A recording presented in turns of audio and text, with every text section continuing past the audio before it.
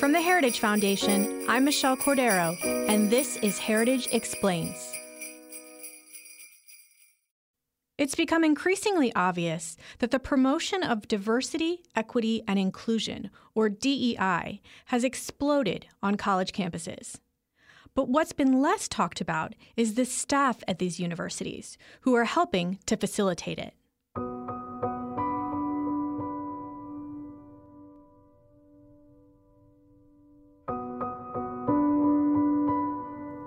Did you know that the average U.S. college employs 45 DEI officials, and that number is growing? DEI offices are led by people with titles like Senior Associate Vice President for Diversity and Equity. And of course, these central offices all have subordinates. Additionally, almost all universities have something like a multicultural affairs center. Most also have women's centers, LGBTQ centers, and Hispanic Latino centers.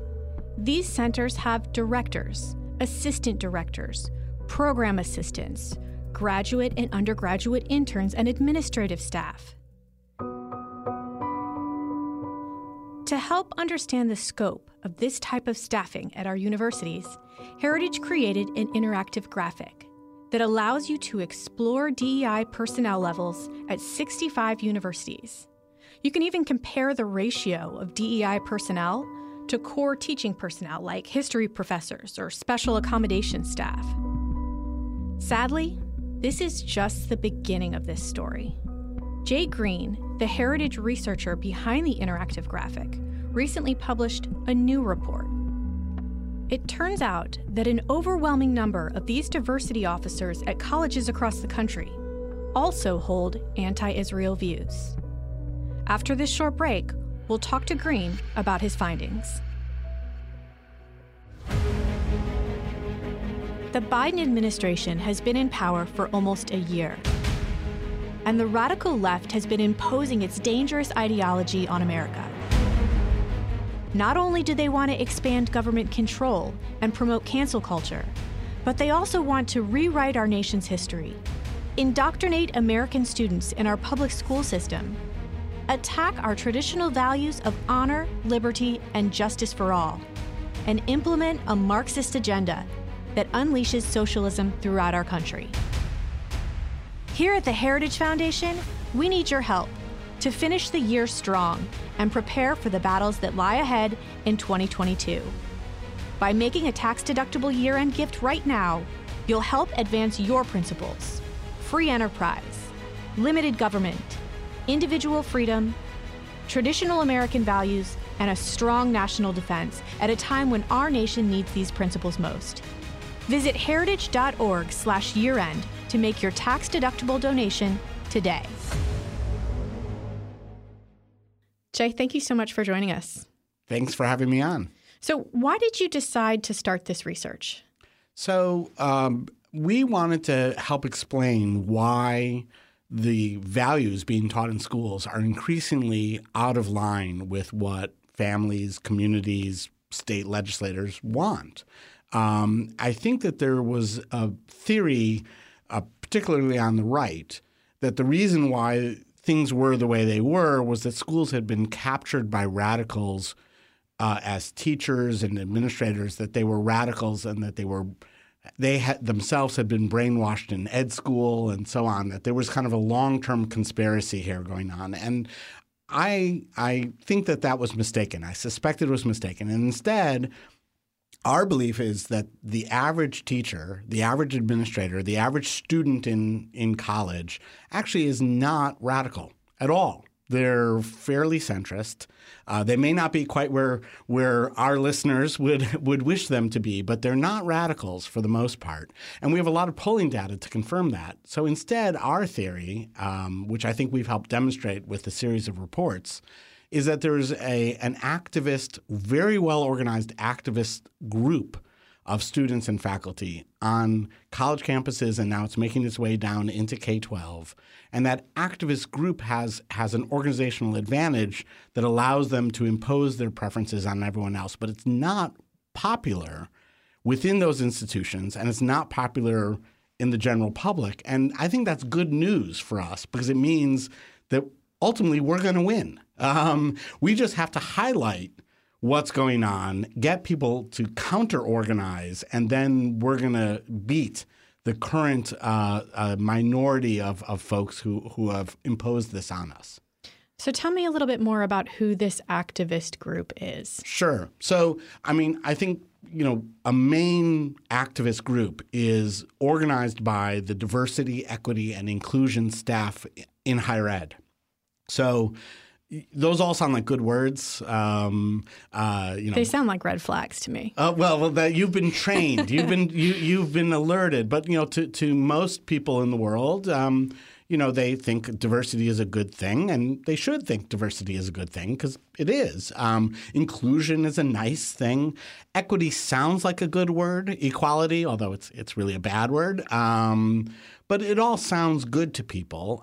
But hidden within this diversity, equity, inclusion, or DEI effort is really a political movement to impose the opposite of those things.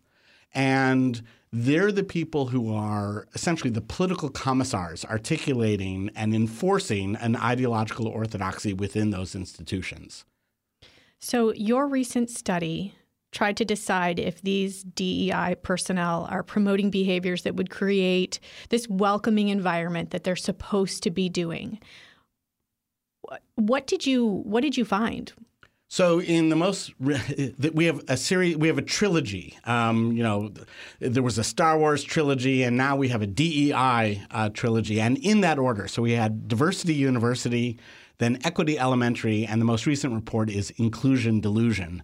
And in Inclusion Delusion, we looked at 741 DEI staff at 65 universities who have Twitter accounts. And we just analyzed the content of their Twitter accounts to see what they had to say about Israel and, for comparison purposes, what they had to say about China.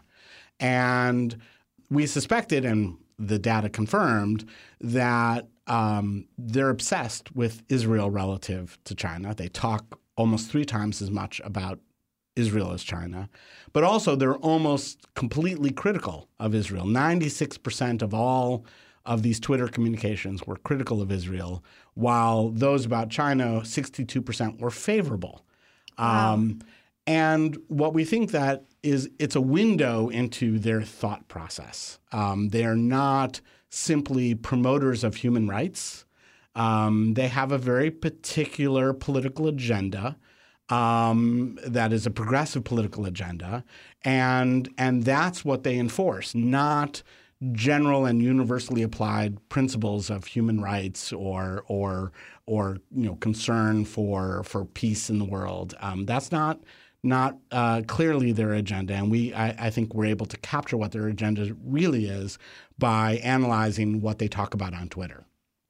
So can you give me an example of some of these tweets that you analyzed? Sure. Now remember, these are things that they tweeted, retweeted, or liked. So not all of these were authored by them, but they are signaling that this is what they believe, and so that's and anyone who would look at their Twitter feeds would get that impression. And we also think that this then reflects how they think and what they're doing when they're on campus as well.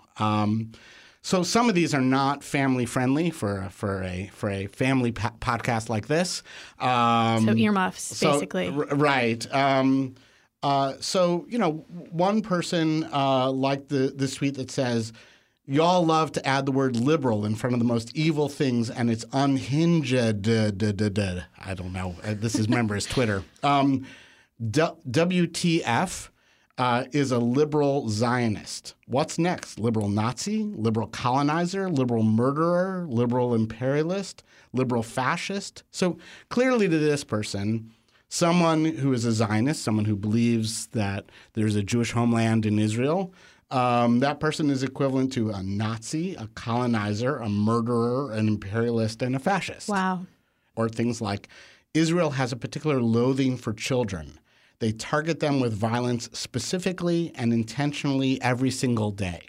So this is a classic anti-Semitic trope of child sacrifice, that Jews are engaged in some sort of ritualistic slaughter of children. Again,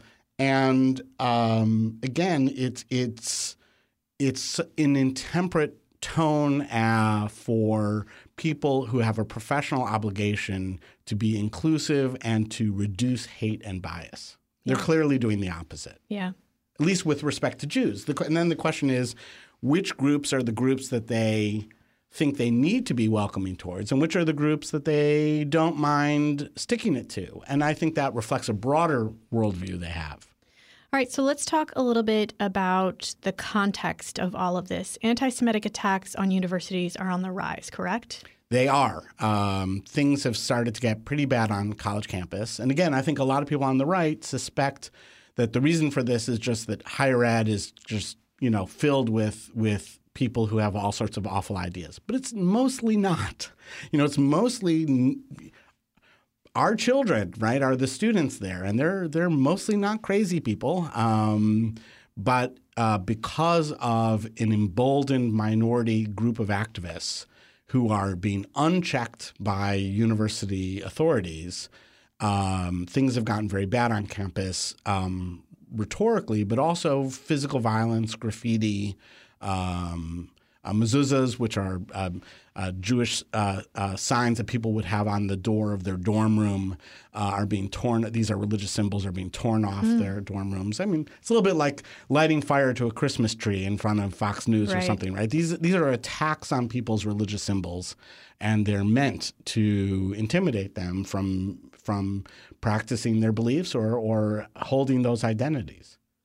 So you've done this series of reports on this theme, and clearly DEI personnel are not doing their job. What can we do to change this? So this is a tough one because we at Heritage like to think of policy solutions, and there are policy solutions here, but there's no single one that's going to do it. So the most important policy solution, which involves actually a whole set of actions, which is we have to starve the beast. So universities are awash in too much money. I know they say opposite, but they are awash in too much money.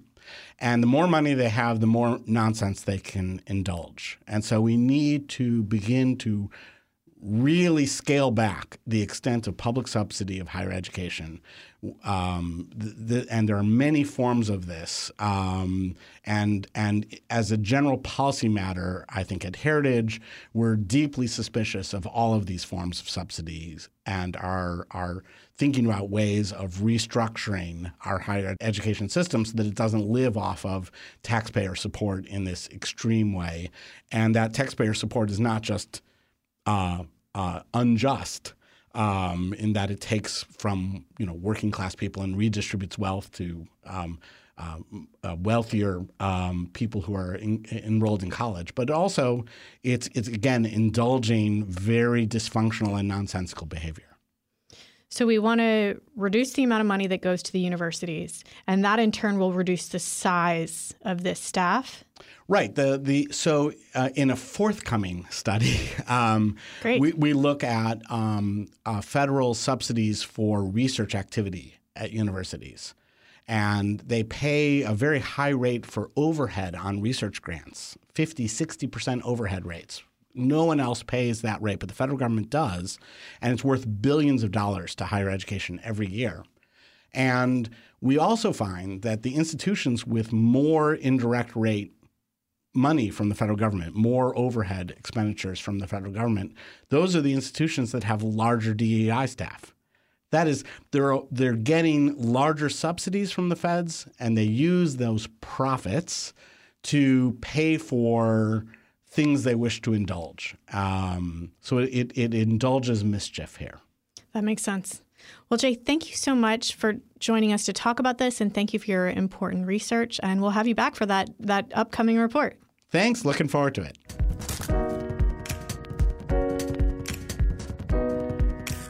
And that's it for this week's episode. Merry Christmas to you and your loved ones. We hope you have a warm, healthy, and safe holiday, and we'll see you next week.